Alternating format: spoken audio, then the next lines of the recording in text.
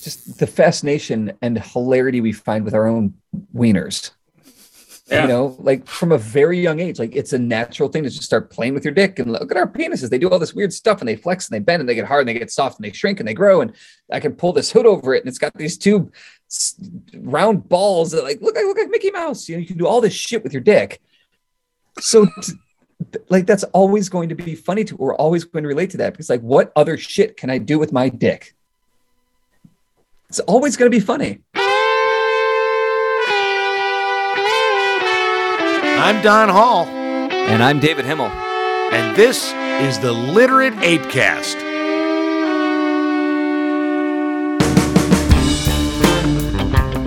Be advised that the Literate ApeCast is recorded for adults with adult themes and language. If you are easily offended, best to cover your ears. But then why listen to a podcast, dumbass?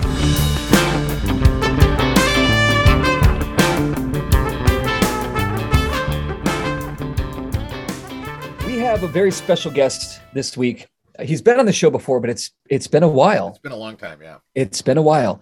We have Mr. Vincent Truman with us this week, which I'm very excited about. For if you're not familiar with who Vincent is, he is the husband of two-time Moth Grand Slam winner Sarah Bunger. Vincent, thank you for being here today. You know, please call me Mr. Bunger. Yeah, Mr. Bunger is also I met Vince when he was doing sketch. Offensive sketch comedy back in the day of Chicago when WNP Theater had our own space, and he had a group of suspicious clowns, and he rented from our space, and we got to know each other quite well and had a lot of fun there on the corner of Belmont and Halstead in Chicago. Them's were the days, my friend. Yeah, we were much younger then. Yes. Vincent is also a talented musician and writer and director and producer. He's really a jack of all trades as far as creatives go, which I think is why we like each other. Yeah, it's why he's not good at any of them. Yeah, well, neither are any of us. I mean, neither are you and I. So you show me an area where I can't make money, and I am there, my friend. There you go. You know, I have. You do have a money-making job, though. I mean, you are so I've heard. You're an attorney's accountant for an attorney house. Yeah, that's actually my title. Yeah, I was gonna say that's an official. It's an AA4AH. There you go. Yes. Yeah. Oh, I'm happy to say if I can throw this back at you. Enter the Mollusk, which is the film that David and I co-wrote.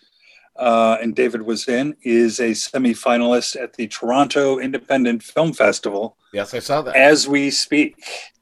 So that's pretty interesting news. Right, let's talk about not making money. Yeah, let's jump into that just briefly, because for those of you that are listening, we're in Toronto. We don't have to make money. Socialism will take care of us. For those of you that have not seen Enter the Mollusk, this was David and Vince's sort of gentle ribbing homage / takedown of the Chicago storytelling scene / tribute, sure.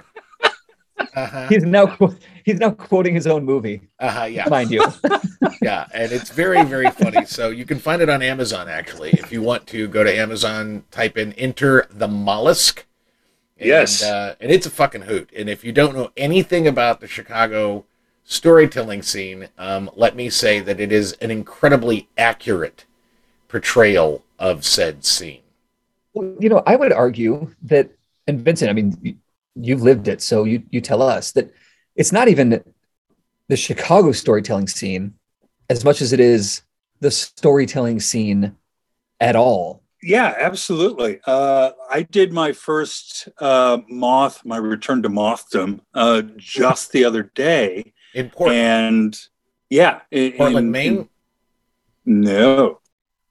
Oregon, my friend. And I found it just as like thrilling and debilitating as it always was. You know, it's just this beautiful storytelling. People get together and then you put numbers on it. Then you make it a contest. And now it's not fun.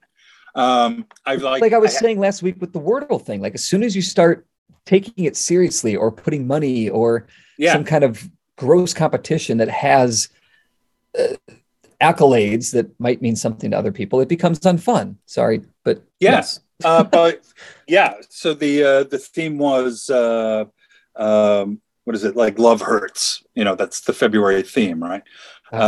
And I thought of a story that did not involve my first wife, and then I was like, oh, that really hurts a lot. That means a lot to me. How can I fine tune it to fit the beginning, middle, and that really nice payoff that the moth likes? And I was like, oh my God, it's happening again. I can't do this stuff. It hurts too much. I can't do it. It's not just like get up and tell a story. It has to have, I mean, it could be, and perhaps it should be, but it has to have I'm a librarian who's very excited about the book I'm going to tell you now. It's this like performative nonsense. I mean, watch Enter the Mollusk. It is for you. There's not really a storytelling scene here in Vegas at all. But they're desperately trying, and so I actually have a certificate from the city of Las Vegas for part. I have an actual fucking printed out certificate with my name on it, just like if I were in 8th grade and I won the science fair. Because they I swear to God, they're trying to do story slams once every couple of months. And they've got themes and this whole thing now. They're 10-minute stories. You have to take the workshops. I took the workshops because I wanted to meet the people. But I already had my fucking story. It's the bloody Snoopy story that I've told a million times. And what was funny about it was the woman who was teaching the class, Vogue, was the poet laureate of Las Vegas. And again, very small subset of subsets of subsets. And before she said, tell the story. So I told the story. We were just in like a conference room. So I told the story. And she was like, oh, that was great. And, that's good. And then when we got out in front of, and when there was an audience, and it was still COVID-y, and everybody's wearing it, but there's about 60 people there. So, and I'm on a stage and there's lights. And I was on fucking fire. I was just, I just like, roar! I haven't performed in front of an audience in 750 years. I'm turning it on. And afterwards she looked at me and she went, well, that was something. And then I got a certificate, so. Yeah, is that, good job. I wish Dana Plato had lived long enough to be part of the storytelling scene in Vegas. Yeah. Instead of, I wish Nick Cage joined. Instead of ending her life there. Yeah, well, I think the storytelling scene is sort of like ending your life, so. Dana Plato from Different Strokes. I know who Dana Plato is, but like, was Dana Plato, did she want to be a storyteller when like her acting career didn't pay off and she was like, oh, I can't be that either? Like, I don't understand the connection. Do you know her last film credit? Oh, here it comes. No. I guess I don't. But you do, though. Or do I? Yeah, it was called Different Strokes. Yeah, and it was an adult feature. That's the best she could do. And then she kind of died and stuff. See, the thing is, I'll tell you, did she get paid? In spunk. Well, okay, that's not that's pretty much what we're going to pay you $7 million. No, but I mean, if she got coins, if she got like a couple $100, that's more than most artists make doing anything. So I'd do Different Strokes. You know what I mean? It's, I'd watch it. Yeah, there you go. Bombastic Don Hall. I'm coming, damn it! I'm coming. Look. Poof, poof, poof. All right, so here's my question for you both. First of all, you were talking about Vince. You were talking about Al. Speaking of bombastic, flaccid penis, you were mentioning that the people in Portland were you actually used the phrase before we started recording that they were kind of like a flaccid penis, and so I know David and I are both very interested to understand why people in Portland are like a limp dick. Well, it's not entirely flaccid. It's kind of like that, like late morning thing. You still got some wood to it, but you can pee. Okay. You know what I mean? Yeah. I know exactly what you mean. It's like, hey, it works. It works. Okay, cool. So my aim here's is still the situation. Not completely off. Here's the situation, and I think some of this might speak to the Vegas thing as well. Incidentally, all three of us have or do lived or live in Las Vegas at one point. There you go. Did you guys know that? I know you lived there, yeah. You've mentioned that before. Yes. Just a fun little trivia fact for you. So I have a friend who suggests that the prettier one's surroundings are, the less hungry the artists are, because they just look and see beauty and they don't have to create it, right? From something. So like Vegas is beautiful. You got Mount Charleston, you got the mountain in the east that the sun comes over. Man, yeah. I forgot the name of it. 6 Black people Mountain. that do anything creative here. Yeah. Portland's the same. It's just, it's green and lush and you can see snow, but you don't have to walk in it or shovel the shit. It's just gorgeous. So like there's maybe like 4 theaters, maybe. The storytelling thing is like maybe like 4 stories and 2 are the moth. It's hard to get anything going because there's no hunger to make the world beautiful, because people just look at the hills and go, that's nice. See, I think that's really interesting perspective. I like that. Because I think the Las Vegas perspective is that there's no audience for something that is not tits, free naked booze. There's some gambling, I mean, there's just not. As Dana and I, for my birthday, we went to, there's a tiny little theater, little black box, probably, I want to say, I didn't bother to count, but I'm going to say it had to be 50 seats maybe. Black box theater in the Arts District called the Majestic Theater. And they've been shut down for the last 2.5 years. So, of course, I haven't been able to see anything there. But I always kind of wanted to. And when we got here, there was no shows. Well, they're doing a show. And now you have to understand that my wife hates musicals. But when I said, hey, they're doing a show, it's a parody of The Craft from the 90s, right? She loves goth chicks, right? So she's like, oh, I'm in. So I bought the tickets. Now, granted, this is a 50-seat theater. It was $30 a piece because it's Vegas. Because they got to make some fucking money somehow, right? And the one beer I got was $12. So I was like, Jesus Christ. However, it was an unauthorized musical parody, and they didn't write the music.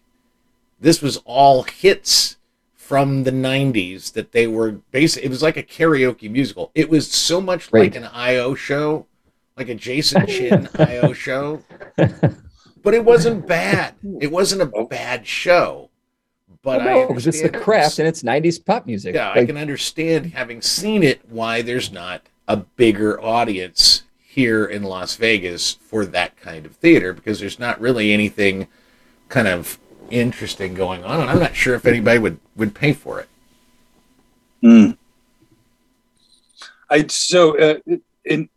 To wrap in and wrap up the Portland thing, I definitely miss the ability to throw a rock and hit at least one creative. And like we had experiences where I could send out something and like, hey, do you want to do a film this weekend? And I'd have 20 people and I could kind of construct something.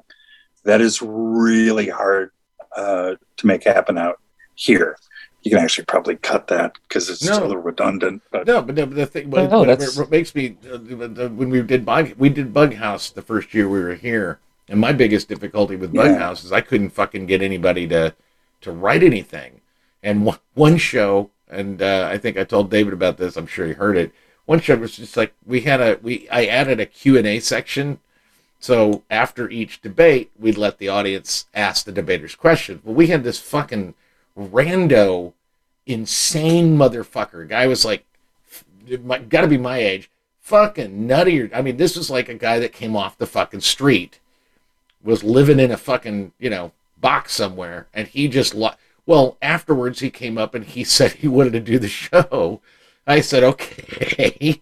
And it was the ultimate, I've never seen, it was the most painful train wreck I could imagine when he got up to do, because he didn't bother to write anything. He didn't stick to the topic. He just got up and it was just like, in his mind, I know in his mind he was doing some stand-up, but I don't know what fucking universe he was in where that stand-up would made any sense at all. It was Jarrett Keene literally was just like, that's the best thing I've ever seen in my life, because it was just such a train wreck, and that's what we have here in Vegas. So here's a question to challenge your hypothesis.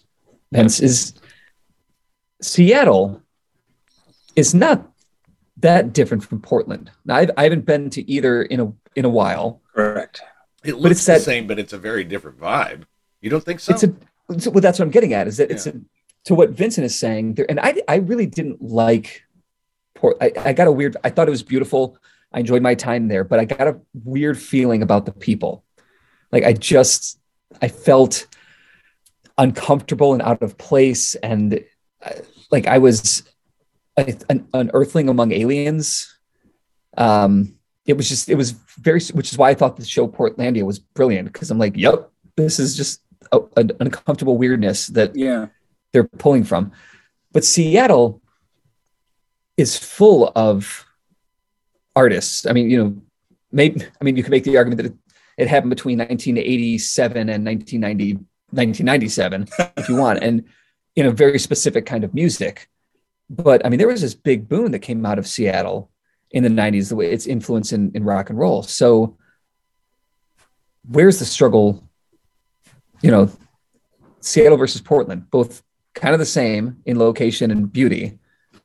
I think Seattle's got Mount Rainier. It's got the stuff. Seattle's a little bit more city-like. Portland is a really nice Chicago suburb without the Chicago part. Mm-hmm. It's a fairly dense aurora, if you will. Yeah, that makes sense. Yeah, it's got some fun stuff, but if Seattle is Chicago, Portland is Arlington Heights. Yeah, there you go. But I cannot think of, you mentioned the music scene, but I can't think of any major scene that came out of Portland. I can't either. Yeah, I mean, no coffee, no music. Portland is just a place for people to live. I mean, it's not, like I said, I understand why you moved there. I mean, it's beautiful, and it's, there's a certain amount of idyllic sort of feel to it. But moving to Seattle would have been a more, I think probably for you and Sarah, probably more artistically appropriate. But, the thing about it is, Vince, you have a way of clinging to the misfit toys that you find and then making magic with these people. So I have no question that if you really put your mind to it, and maybe you're just not into that mode, because I know I'm not. I like the idea of even like really kind of doing theater here at all is just, I'm so past it, and so I don't know if that's where you're at. But you have that ability of being able to kind of rally the idiots to your cause and creating something quite remarkable. I mean, I could be in the same boat that you are, Don, in that I've kind of done it, right? I've done like the 10 years of improv, the 10 years of sketch, the 10 years of plays. I was going to do more films than the COVID thing. So do I start it all again? Yeah, 13 years away from being 70. I mean, do I really want to do this? I know. 13. Isn't that depressing? I'm 14 years from being 70. Yeah, I didn't. Isn't that a kick?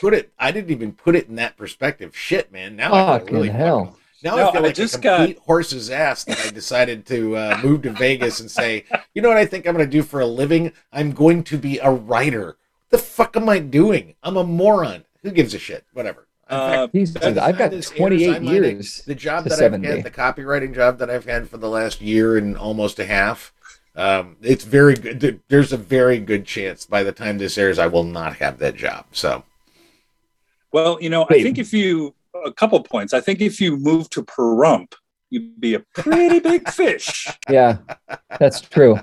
Pahrump needs a Don Hall and a Dana German. Yeah. Dana would be the greatest madam to ever madam. Oh my God, yeah. She would be a fun madam, yeah. Oh my God. Welcome to Shut the Fuck Ups. Yeah. I would if that ups. if Dana ever ran a horror house, I don't know how I would do it, but I would convince Katie, we need to move there. Katie needs to work for Dana. Yeah. And I will just sit back and I will write novels and dick around with you, and it is called Don, Shut the Fuck Ups. So that way when the guy comes in and you say, that's your whore. Well, she's kind of shut the fuck up. Mm-hmm.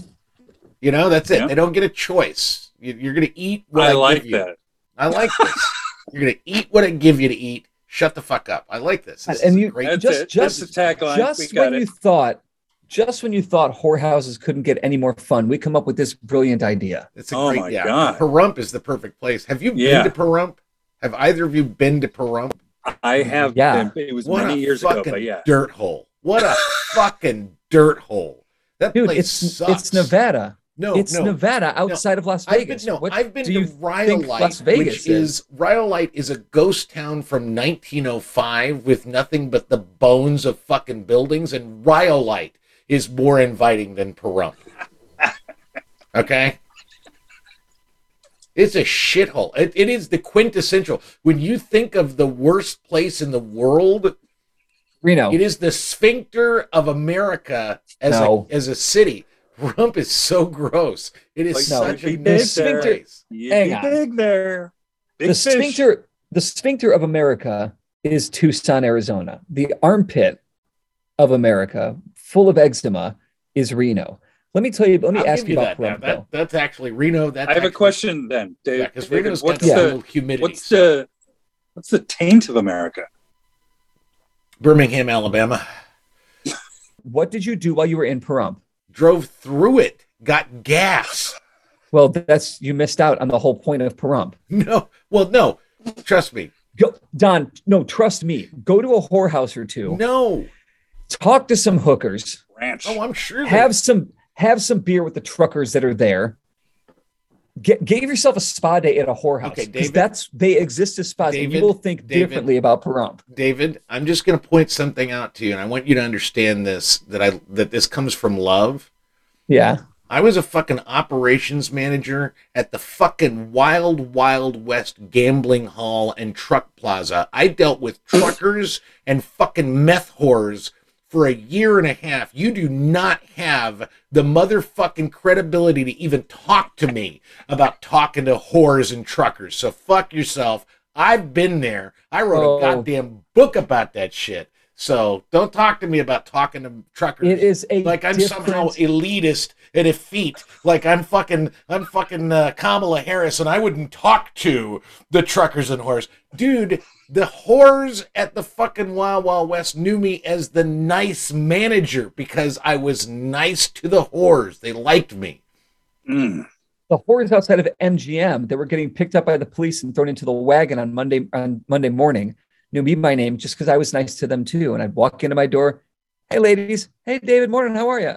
Cecilia, you're back at... Yeah, whatever. Oh, hi, David. How's the diamonds and fur business that your family is? Of course you like the high-end hookers.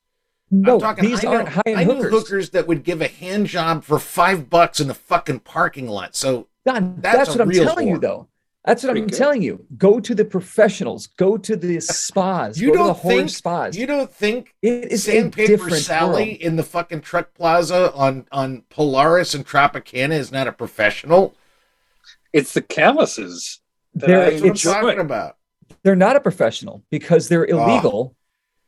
If they're working in Clark County, it's illegal. If they are employed by a whorehouse in Pahrump or anywhere outside of Clark County, Nevada, that is legit. I'm telling you, it is a completely different world. And I've talked to my fair share of hookers and truck drivers. Quick question, and then we're going to move on to the Rorschach of the news. Here's my question, because I had an experience, and I didn't realize it felt like an out-of-body experience. And maybe it's because it's been 2.5 years. Maybe it's because not that much actually makes me laugh.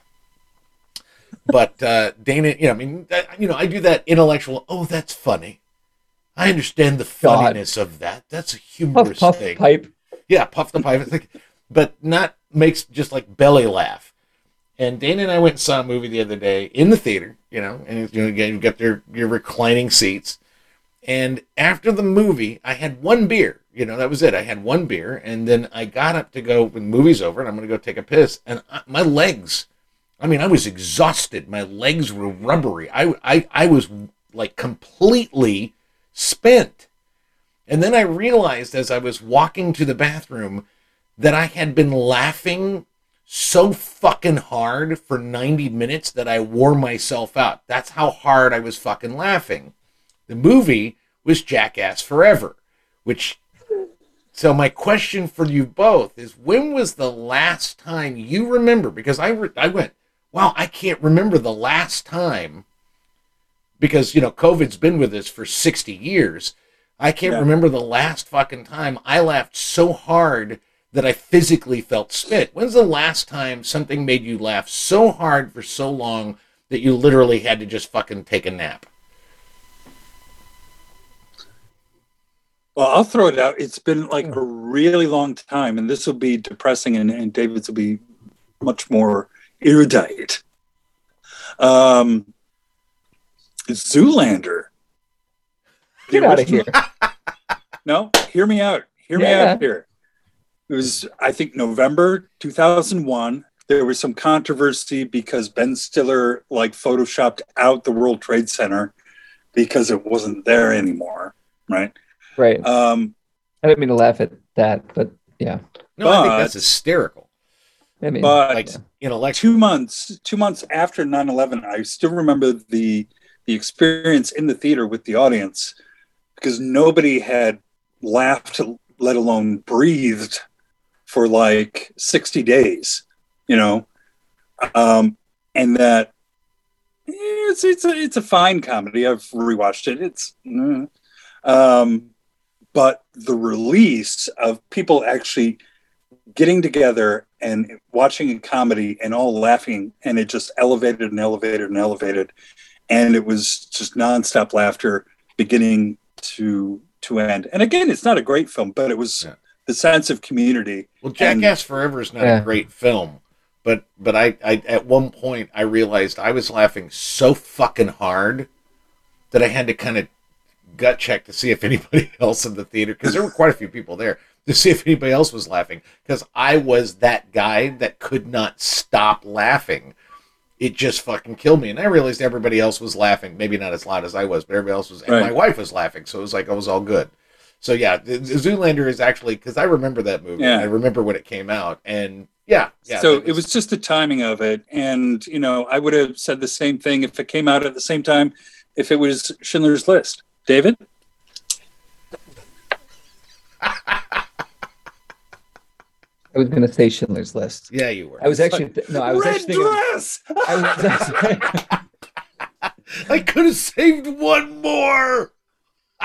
The list is it's a. All right. I have a video. What is this? Tomatoes, onions? Wrong list. Schindler's List was a list of groceries. That's the fucking best.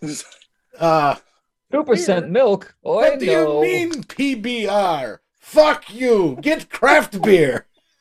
Oh, Jesus. Sorry, David. I apologize.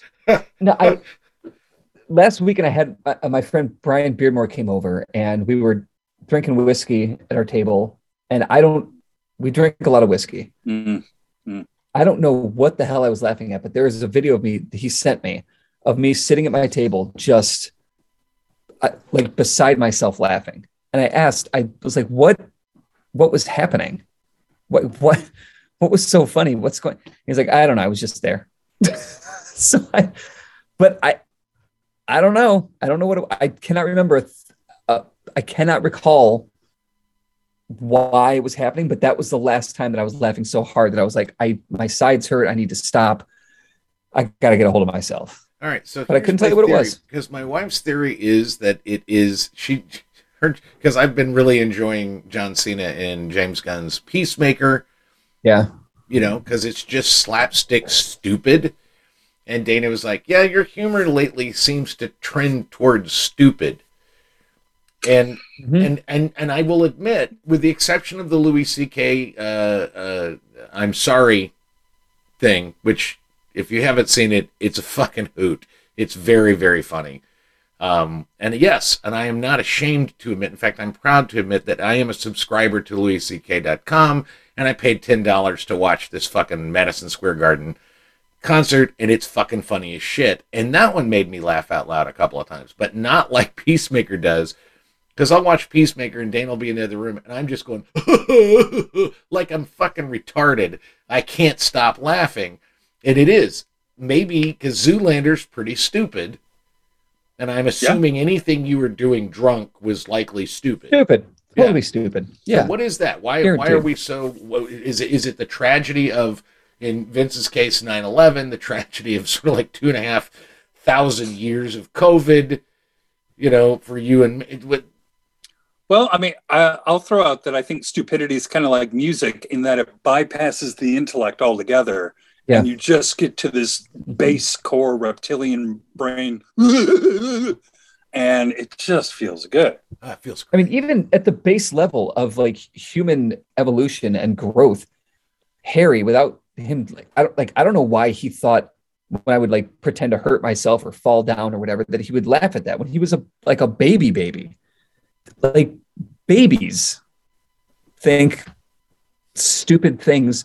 Three Stooges slapsticky type shit is funny. It's just like this base thing. Yeah. So I think Vincent's got a really good point that you don't need logic because babies don't have logic. Yeah. They're just like, it's just stupid. Well, you know, the thing I think is interesting is it's surprising. It catches, you know, I think it's a surprise thing. Yeah. Forever, what made me laugh so hard is you can watch videos of a guy getting hit in the nuts with a fucking, you know, softball with this woman who can pitch the fastest softball pitch in the world.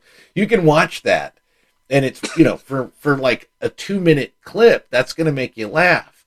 But this is 90 fucking minutes of this shit. And what I really came away from was, because I've loved the Jackass guys since they fucking started in 2000. But what's really got me was, and that's what really hit me, was how bittersweet and kind of lovely this movie was, because it's not just guys getting hit in the nuts and Steve-O standing with an entire swarm of bees covering his dick and balls because they attached a queen to his dick and they're all just covered. Right? It's not just that. It's all the guys around them fucking laughing their fucking asses off in support. They love it so much. I'm telling you, it is support. Steve-O, just the look on his face. But what's so funny, but the thing is, I remember watching this and I'm just horrified because, I mean, he's got a fucking swarm of fucking bees just covering his fucking dick and balls. And he's screaming. But the thing that made me laugh the hardest was they have a bunch of younger guys, and one of the guys is Poopies. That's what they call him. They call him Poopies. But he's the biggest pussy of the bunch. And he's standing there, and they're all cheering Steve-O on, and all of a sudden, one single bee, like, gets in his face, and he goes, and runs away. And that made me laugh harder than the fucking fact, because Steve-O's got 1 billion bees on his junk, and this one bee goes after this one fucking guy, and he cries like a little girl. I thought I was going to shit my pants in the theater. I laughed so hard. That's the other thing, is that it's the stupidity bypasses, like Vincent said, like music, it bypasses the intellect, but it's also the surprise aspect. Yeah. But to Don's point, like, we all kind of know after 20 something years, 22 years, how long they've been around. Yeah. 22. That Jackass is going to have a lot of dick and ball stuff. A lot of getting hit in the balls, bees in the balls. So we know that something is coming. So I think it's fucking kills me, man. It's not only the surprise, but it's the absurdity of how far they'll go. And just like, who would think to put, I mean, it almost is intellectual. Like, who would think to put a queen bee on your dick? Oh, dude. I mean, like, dude, they got one where the guy that runs around in his G-string and dances. I can't think of his name off the top of my head but at one point he takes two plexiglass plates, and they screw together, and he flattens his dick. I mean, like, flatter than a fucking pancake. Flattens his whole dick, and then they play paddleball with the thing. It's just the dumbest shit, right? I swear to God, if you want to fucking stupid, like, I can't stand myself, I'm exhausted, I think I got a cardio workout watching, you gotta watch Jackass forever. It's just, I think that with Jackass too, it's Christ, I haven't laughed so hard. I'm feeling like I want to die right now. I think it's so funny. Oh, for guys, it goes back to just the fascination and hilarity we find with our own wieners. Yeah. You know, like from a very young age, like it's a natural thing to just start playing with your dick and look at our penises. They do all this weird stuff and they flex and they bend and they get hard and they get soft and they shrink and they grow. And I can pull this hood over it and it's got these two round balls that like look like Mickey Mouse. You know, you can do all this shit with your dick. So like that's always going to be funny to, we're always going to relate to that because like what other shit can I do with my dick? It's always going to be funny. And now, gang, it's Rorschach of the news. All right, guys, the first one. Freedom Convoy. Nothing? No, I mean, I know I was deferring to Mr. Truman, but the Freedom Convoy is in Canada, and it's a bunch of anti-vaxxers, and there's a billion of them, and everybody, they had their social media taken away. Well, don't explain it. Tell me your reaction to it. I think it's hysterical that they're Canadian.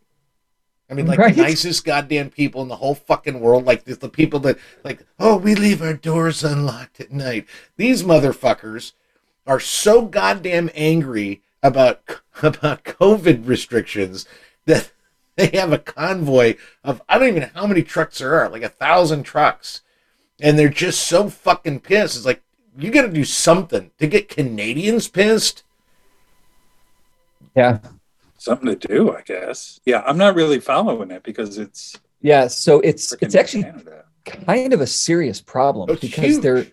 they're blocking up. So yeah, this very small percentage of truckers in Ottawa have blockaded this bridge that is a major thoroughfare for goods and medicines and things of that sort to go in between the two countries.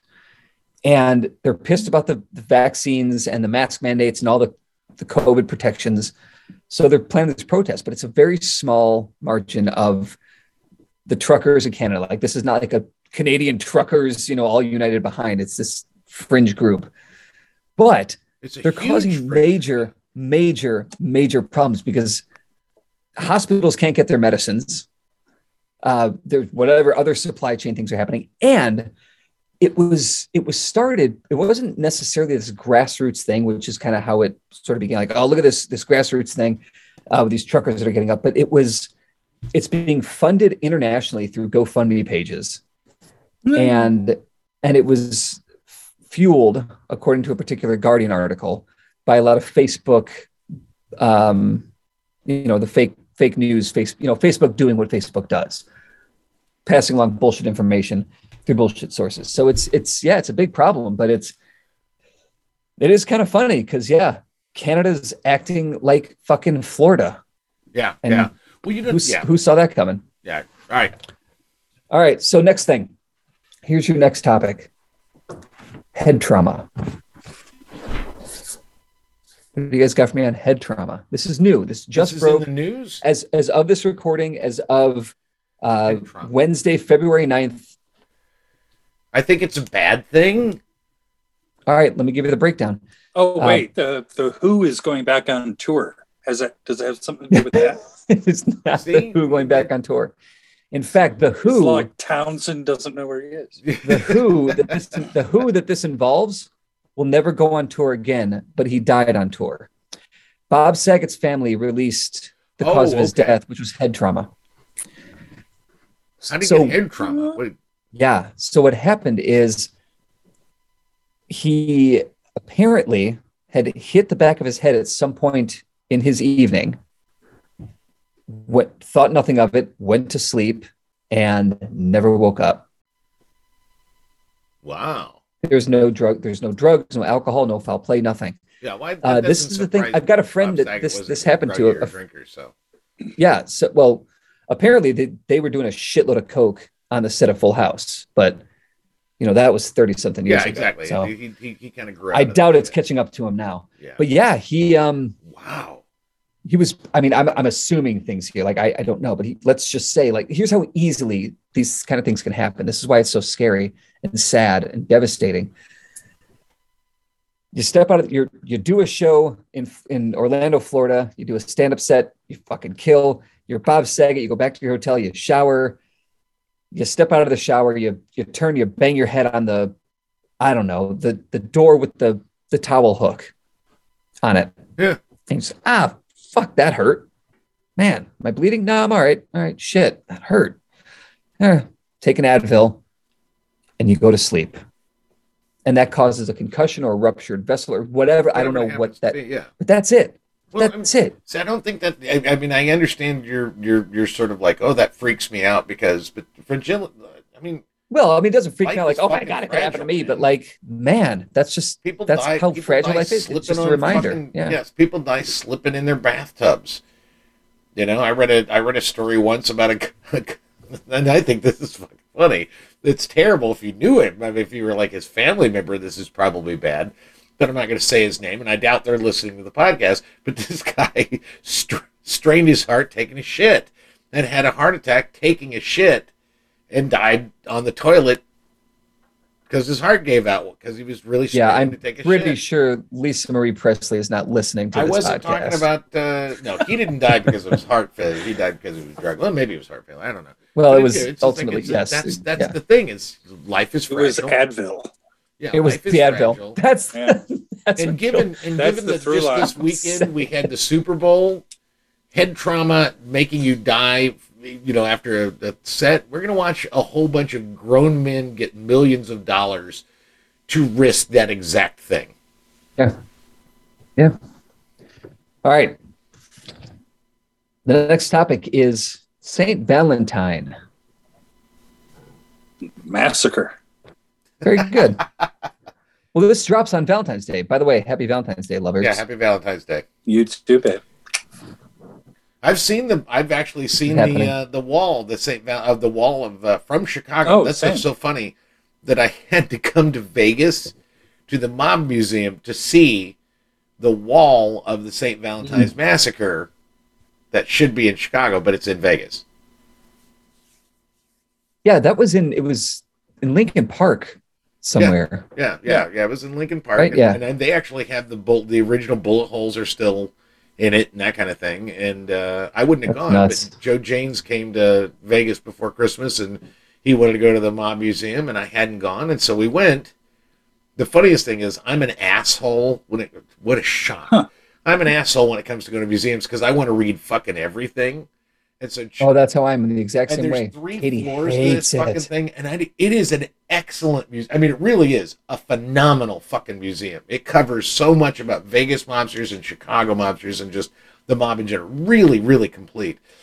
But Joe kept going ahead of me and then having to double back and come back. And at one point he goes, "Are you fucking okay?" I went, "Yeah, I'm just reading everything." He goes, "God damn it, read faster." So there's 3 floors. We get to about the middle of the 2nd floor, and he's like, "Can we just not do the 1st floor and just go?" Yeah, I'll come back. I live here. But yes, the St. Valentine's Day. Here's the thing about Valentine. It's St. Valentine. I don't know a goddamn thing about St. Valentine. I know that he was in love with the king's daughter, some shit. It was forbidden because he was a Catholic. And whatever. He would write a letter to her from jail and say, "Love your Saint Valentine," or "Love your Valentine," and then he was beheaded.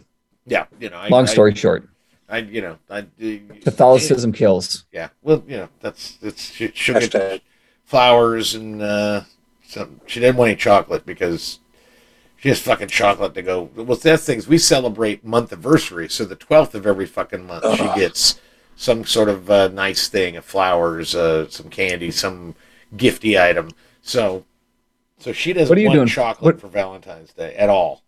Vincent, what are you and 2-time Moth Grand Slam winner Sarah Bunger doing for Valentine's Day? 2-time Grand Slam Moth Grand Slam winner Sarah Bunger going to get for Valentine? What'd you give her today?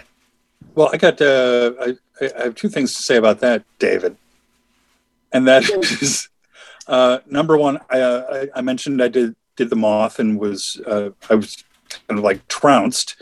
Sarah did it last month, won. Shut the fuck up. Come on. And got her story on the Moth podcast the following week. So everything's the same. It's exactly, get out of here. So you're going to get Lady and the Tramp. What are you going to get her, a bag of coal? A bag of resentment? What?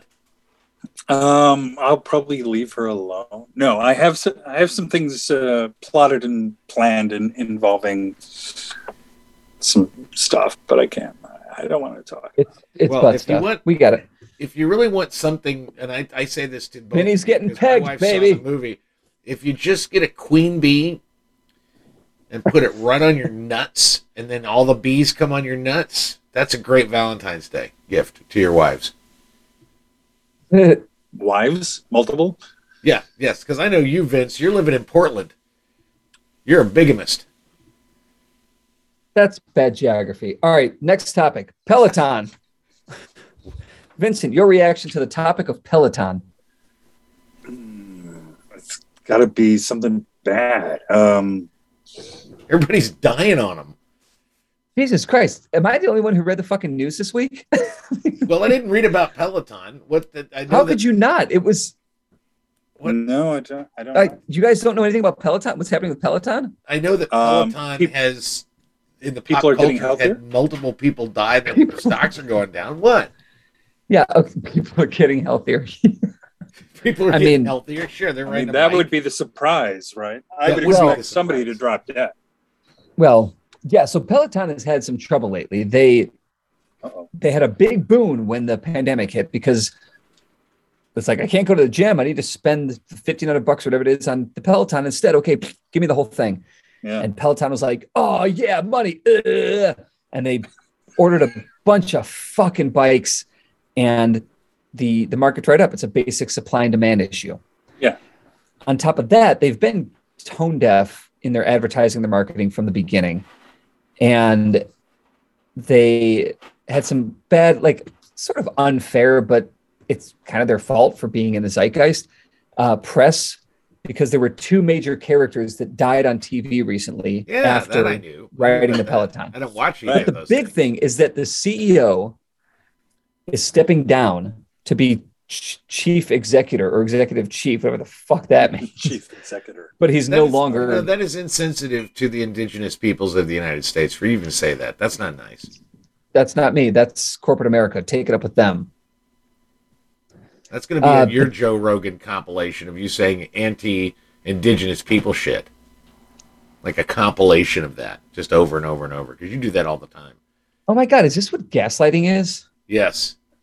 Okay, because Katie's always like, you're gaslighting me. And I'm like, you fucking dumb goddamn feminist. I don't know what that means, but how would you know? Would you read that one? Gaslighting is not that complicated. It was based on a movie where the guy... No, I know. Anyway. Convinced his wife she was crazy.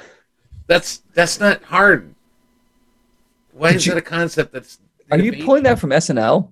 No, that's an actual fucking movie called Gaslight. Yeah. That's where it comes from. Is that... Wait, that's true? That is absolutely oh, get out true. Of here. Yes, wait, are you guys gaslighting me? True. That's where the it is true. Comes from. The movie Gaslight. I thought that was an SNL joke. I totally thought that was an SNL joke. No. All right. So anyway, did you think they made up Donald Trump too? Like he was just a fictional character? No, but I'm pretty sure they made up Church Lady. No, real person. What? So that's Peloton, gaslighting, my friend. they're not doing well. They're losing all this money. They have they can't figure out their future. So they ended up laying off 20% of their employees. That's a lot. Which is like 2,800 people. Yeah. And CEO stepped down and they've admitted, they're like, we have not done good business, basically. Sorry, tough shit. So they got a little bit of severance money, some benefits for a while, and then a year's worth of a year subscription to Peloton. That was their severance package. However, the instructors who can make up to, like, some of their top instructors are making up to $500,000 a year. So I don't even know what a Peloton instructor does. What, like, you go to somebody's house? No, they lead a a virtual, yeah, it's on a screen. You can take these classes, and it's like, all right, we're going to do this is the advanced beginner level to is this pop a part music. Of the bike, or do you got to like order that special on your TV, or what? I really it's don't part of the bike. It about comes with a screen. You can, because you can buy the bike, you can get the treadmill, and you can get the screens, and there's all these workouts on it. Holy and you can also shit. there's strengthening workouts. So it's like having a personal trainer, on your phone. Instead of just getting an iPhone and using that. Well, but I can use my iPhone with my Peloton, whatever, and I can do my strengthening workouts. All right, you want to know what my take on this whole thing is? Anybody that bought a fucking Peloton is so goddamn rich, I can tell. Go fuck yourself. I hope you die on your goddamn Peloton, you wealthy cunt. Well, wealthy fuck cunt. A little aggressive, but all right. That'll be my next Joe Rogan, is the many times I've said cunt on this podcast. I wouldn't put the anger toward or the disgust toward the people who bought it. I would put it toward the people who ran the company. And I think with negligence, and I would wonder if there's a class action lawsuit that could go against them for the jobs lost, because this affects not just the people who lost their jobs, that's going to affect their family, but the people, they're closing down warehouses. There's shipping that's not going to be taking effect. There are, they're shutting down. They're giving off real estate. There's marketing jobs. So all of the other shit. Money to buy a fucking Peloton screen and that's not true. Fuck those people. They can suck my balls. Hang on a second. Bee-infested balls. The issue is with the bad business that it's going to fuck over 2,800 people versus a few people who can spring and spend $1,500 and whatever else the subscription is to work out instead of going to a gym. It's the same thing. You know how much my fucking gym is? It's not the same thing. You know how much my gym membership is? How much? $31 a month. Okay. So let's do some math on that. Fuck Peloton with your $1,500 plus your $1,000 classes and a treadmill and a screen. Because do they still work? David, do they still work? Okay, yeah. You don't get the screen. You don't have like the virtual, but you can still get on the bike and ride it, right? Of course. They still work. So what are they bitching about? What's who bitching about? What? Do your number 5. Well put. Gentlemen, I've missed you. God. I'm writing all this down. This is you're giving me gold here. What's number 5? Come on, Rorschach. GOP censorship. The GOP censorship? Are you talking about that they censored Liz Cheney and whoever else it was? Kitzlinger? Yeah, they censored not censor, but censored. Okay, got it. Censored.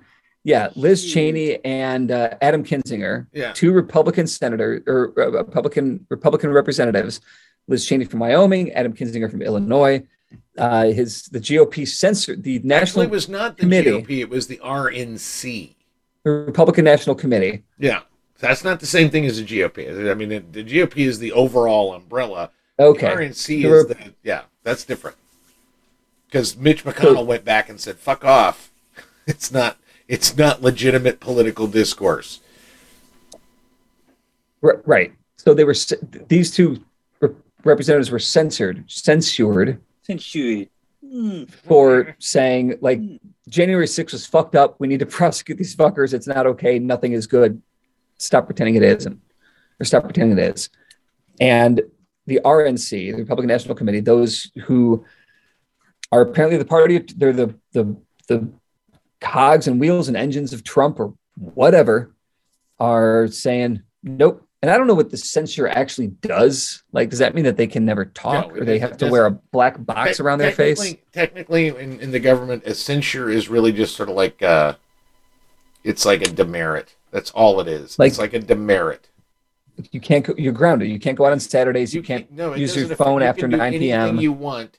You just, it's just censure. It means nothing. It really means. So it's like Trump's impeachment. All right, good. Great.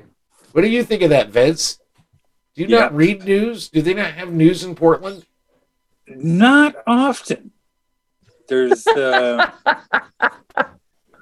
I'm still looking into that. You're still reeling from the fact that your wife won the month and you lost again. I mean, I know my place. There's only 2 artists in Portland. They're both journalists, and they're working on the news. Give them some time. It takes a lot to produce a newspaper. And one of them is Sarah Bunger, 2-time Moth Grand Slam winner. No doubt. People just follow her around and record her because... Yeah. Hey, we got to get Sarah on and talk, because, like, what is it about? Well, we asked Sarah, and she said no, so we got Vince. Well, yeah, but it's got to be more than That's just, how it like... goes. It's not that just, well, Sarah's a better storyteller. It's not that simple, because I don't think that's entirely true. Sarah's a great... No, she's great at telling stories, of course, but so is Vince. And Vince has great stories, and Vince is a writer, and he understands story structure. Even though he doesn't have anything to say about the news. Well, maybe that's his problem. Yeah. Well, I'm kind of a pacifist when it comes to news. It's like, yeah, that happened. All right, fair enough. That's actually, you're probably healthier for that. Yeah. All right, we're going to try this one. Yeah, we're going to try this one again. Peloton. Don. Ride a fucking bike. Jesus Christ. All right, number 6. Relaxing mask mandates. Blue states are doing it. Don't you know? They've changed their tune. People are, the cynics are saying it's because of politics, and science is saying it's because Omicron is kind of receding. Well, science is saying that. And yeah, elections are coming up. The Democrats don't look good, so this helps. But the CDC, which has over the last 2 years been kind of a, should we listen to you? What? Huh? Speak slower and louder. They're saying now's not the time. So, I mean, I like the idea of it, because I think that according to what I've read on the science, and being a professional scientist who does sciencey things all sciencey day long, I think we're in a safer place now. I think, and I fucking hate wearing the mask. But no, the thing is, I remember exactly right before the Delta variant happened. Right before there, we were all like, "Oh, it's over. Let's just relax and then fuck off." It was a great week. So that's how I got COVID. So, I mean, that's how it happened. So this is the thing. If they relax, because I heard that, Nevada's going to relax their mandate, California, New York, a lot of the blue states, and it's sort of like, am I going to like suddenly not wear my mask? Well, I know that my cloth mask is effectively nothing but sort of, it's just signaling that I wear a mask, because it doesn't actually prevent Omicron at all. So I'm not going to wear it because it's fucking pain in the ass. However, why are you wearing a cloth mask to begin with? Why don't you get yourself an N95 or a hospital mask? You want to know the answer to that question? Because when COVID hit in March 2020, I bought 2 fucking cloth masks because they said the cloth mask was fine then. So I bought the 2 fucking cloth masks, and I have the same 2 cloth masks. Because I went, fuck off, I'm not going to keep buying new masks. And I was, like I said, unlike the 2 of you, I don't know what you were doing during the initial 5-6 months of COVID, but I was working in a goddamn casino with a bunch of fucking degenerate meth whores and truckers. All the reason to buy a fucking decent mask. Well, at the time they said the cloth mask was fine, and then they changed their goddamn mind. But at that point, I'd already invested money. Fuck off. I'm wearing my cloth mask. Now I know it doesn't send you masks. Anything. Vince, you don't know this. David and I have a bet that at the end of 2022, if I have not gotten COVID, he owes me $100. Wait, that's a bet? When did that happen? It's on the fucking ApeCast. 3 ApeCasts ago, I've got it recorded. You agreed to it. If I don't get COVID by 2023, you owe me $100. If I do, I owe you $100. I want in on this. I think if Don is alive by 2023, I'll give him $100. Fucking A. Awesome. All right. I'll take that bet. There we go. I'll take that bet. I make sure in my will that there is a thing that if it's that you get $100 if I'm dead. No, I don't even want the money. I just you just want to bet that I'm going to die. Oh, that was absurd. My apologies. All right, Simeon cohort. Here's Don and David with the 6 things you should do for the week. my first thing this week. Yeah.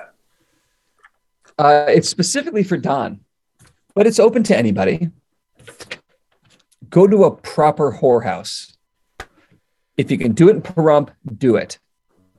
I'm telling you, you don't know what you're talking about until you spent time in whore houses. Not just with whores and shitty, dingy bars, but whore houses. Nevada's spas. All right. You know, I don't know if I'm going to do it. The reason they call them ranches. I appreciate that. You don't have to have sex. You can go and just get a beer, or a massage, or hang out in the hot tub. Like, it is. All right. It's a place for the family. This is good. It's a family thing. My first thing. You can also get a foot job. This should not come as a surprise given what we've talked about, but go see Jackass Forever. It's fucking ridiculously fucking stupid and funny, and you will laugh until you feel like you're going to fall out of your chair. Jackass Forever. That is my first thing. Do I have to wear a mask? Not by the time this podcast comes out. I would recommend that everybody go out and see one of the dozens of Van Gogh exhibits going around the country right now. Some company figured out that Vincent's material is now public domain, so they can do whatever the fuck they want with it. So there's all these touring things that are fine. Isn't it like being inside a screensaver? Yeah. I mean, complete with no beginning, no middle, no end to the story. They don't even touch on the syphilis, which made him so crazy and so fun. But it's a throwback to the old days of flying toasters. Yeah. But legitimately, though, like, all kidding aside, I went to the one here in Chicago. Yeah. I did enjoy it. Right? Yeah. And I did enjoy it. I thought it was a really cool installation and a cool experience. But to your point, or to Don's point, like, it is kind of like being inside of a screensaver. I didn't think of it that way at the time, but yeah. Now, did you see? That's fun. Did either of you see Bowie Is when that was floating around? No, I did not. Now, that was an art exhibit. I won't get into like huge detail, but you got like headphones, and everywhere you stepped in a series of like 15 rooms, you could hear like an interview. You'd step over here, you'd hear like a demo, and it had like costumes, and you got into the world of Bowie, as opposed to this, which was somebody hired some really good projectors and that was the MCA, right? You $50. Did they have that MCA? Yeah. Yes. They did have to do that. Yeah, I remember. Okay, that was good. Yeah.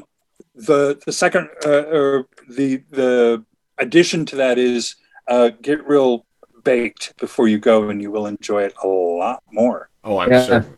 Yeah. Yeah.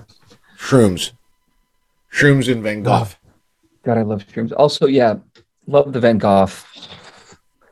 It just reminds me of Hannah Gadsbury. Sure. No. That's how she refers to Van Gogh. She makes an extra point to Van Gogh. Leave it to I just have some build up. Yeah. I meant to say Van Gogh. I got a cold. David? COVID. My next thing is a watch.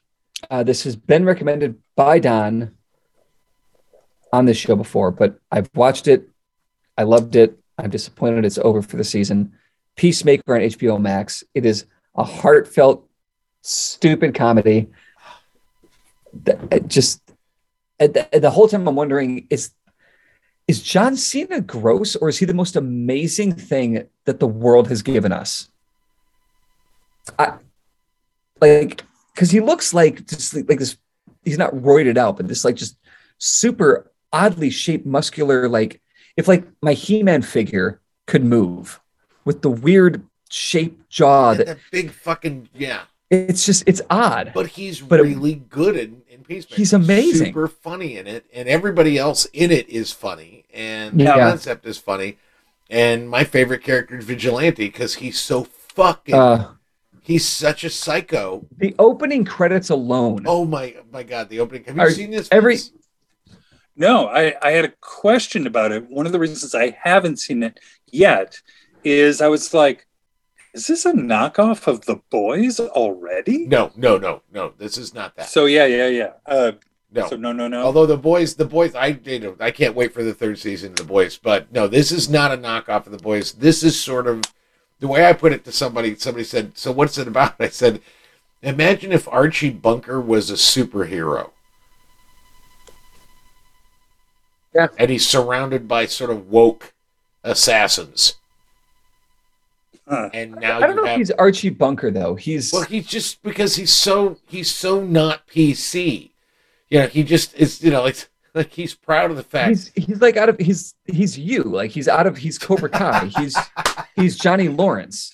All right, he likes hair metal. There's a Johnny Lawrence thing to it. Fast cars, muscle cars, and big guns and all that other shit. One of my favorite fucking chicks. It's the first. It's the first episode. It's one of my favorite exchanges. They're in a goddamn diner, and he's late, and he's in his full regalia. That he's with his new team, and he looks at the waitress and says, "Yeah, sweet cheeks, can you get me this, that, and the other?" And one of his friends like, "Sweet cheeks, seriously?" And he goes, "We're cheeks," and he points at his face. He goes, "That's not what sweet cheeks means. You're talking about her ass." He goes, "No, it's sweet cheeks. It's not like sugar tits." "What? No, she doesn't have sugar tits. Her tits are way too big for sugar tits. They're more like yours." Then he points to one of the guys. And he says, "And you might have sugar tits." "Oh, but that might be inappropriate to say." It's a fucking funny ass goddamn show. It's great. Yeah, it's just dumber than shit. And my favorite, and that's my favorite, the reason, what really sold me was not even the witty repartee. It was the fact that John Cena is like 500 pounds of pure muscle. And what you expect when a superhero that is all muscle jumps from one balcony to the next is he's going to land on his feet somehow slightly gracefully. But there's a scene where he's escaping the police and he's got to jump from one balcony, like 4 different balconies, and he lands like a fucking sack of hammers and hurts himself every fucking time. And each time he falls and lands like this, and he's like, fuck. It made me laugh because it's so stupid. I think it's very funny. Okay. My second thing, speaking of comedy, this is a read. It is in Vox, of all things. It is by Aja Romano. It's Comedy's Existential Crisis. The subhead is The Joe Rogan Debate underscores comedy's evolving conversation about morality, cancel culture, and how to be funny. And I want you to, the only reason I'm recommending that you read it is just so that you can get your eyeballs some exercise. Okay, fair enough. all right. My next one, this is also following with the comedy thing. This ties into Don, being unapologetically a fan of Louis C.K. Louis Farrakhan has a new comedy special out. He's doing his own kind of Farrakhamedy, is what he's calling it. He's got a new special out. I don't mind if Jews replace some people. It's $5. You can't miss it. No. What I was going to say is just kind of a little off that track. But one thing that I've really enjoyed doing this year is completely engaging spammers. I was thinking earlier today, why am I doing this? And it's because when MySpace came in, phone calls just stopped. And if I look at my phone, it's just like spam likely, spam likely, spam likely. That's all I get. And on Instagram, too, large-breasted women will just write me and go, hello. And today, as way by an example and maybe a blueprint for you guys to explore if you like, woman said, hello. I said, hi, can I help you? I just want to be your friend, she says. Oh, did you know Vincent? It's like, who is this? Oh, this is his daughter. He committed suicide. Did you know him? I really need a friend right now. And she goes, haha. And I was like, why did you laugh? That's the universe telling me something. I need to go be with my dad. I'm going to go have some of his pills. Oh my God. Awesome. Thank you for killing me too. I need to lay down. Bye. It was the most fun I've had with a spammer in some time. And I recommend it for you all. God. That's I actually. need to go take I some may of not his go pills. to a whorehouse, but I'm definitely going to do that with a spammer because that shit's funny as hell. Oh my my God. You have to have fun with I'm that. Vincent's daughter. He committed suicide. He died. He killed himself. Be with my dad now. Oh, if I had Instagram, because I got rid of all my social media, so I don't really have that shit anymore. But that is some fun. Maybe I'll put Instagram back on my phone so I can do that. You can do that, yeah. Oh, I miss you guys on social media, man. I really miss you guys anyway, but I miss seeing you guys. Yeah. Well, I'm just I'm happy all right to see you tonight. This was lovely, and that's the show. We've covered all our bases. Yes. Are you happy, David? Am I happy? Peloton. Let's do the Peloton thing again. Just one more time, the Peloton thing. I just want to know, like, why you hate people that want to work out so much. No, I don't hate people who want to work out. I don't hate anyone, actually. I judge and look down upon people that purchase home gym equipment that is more expensive than my fucking rent. I mean, you've got really good fucking rent. Like, that's I got cool. cheap ass rent. I live in Vegas. That's how it works. No, it's good. Yeah. But I mean, the bottom I don't line know. is Whatever. if you buy, Look, man. whatever gets you up off your ass I can and go working on out. Craigslist and for $30 get a goddamn like stationary bike, and for $50 get an actual goddamn bike.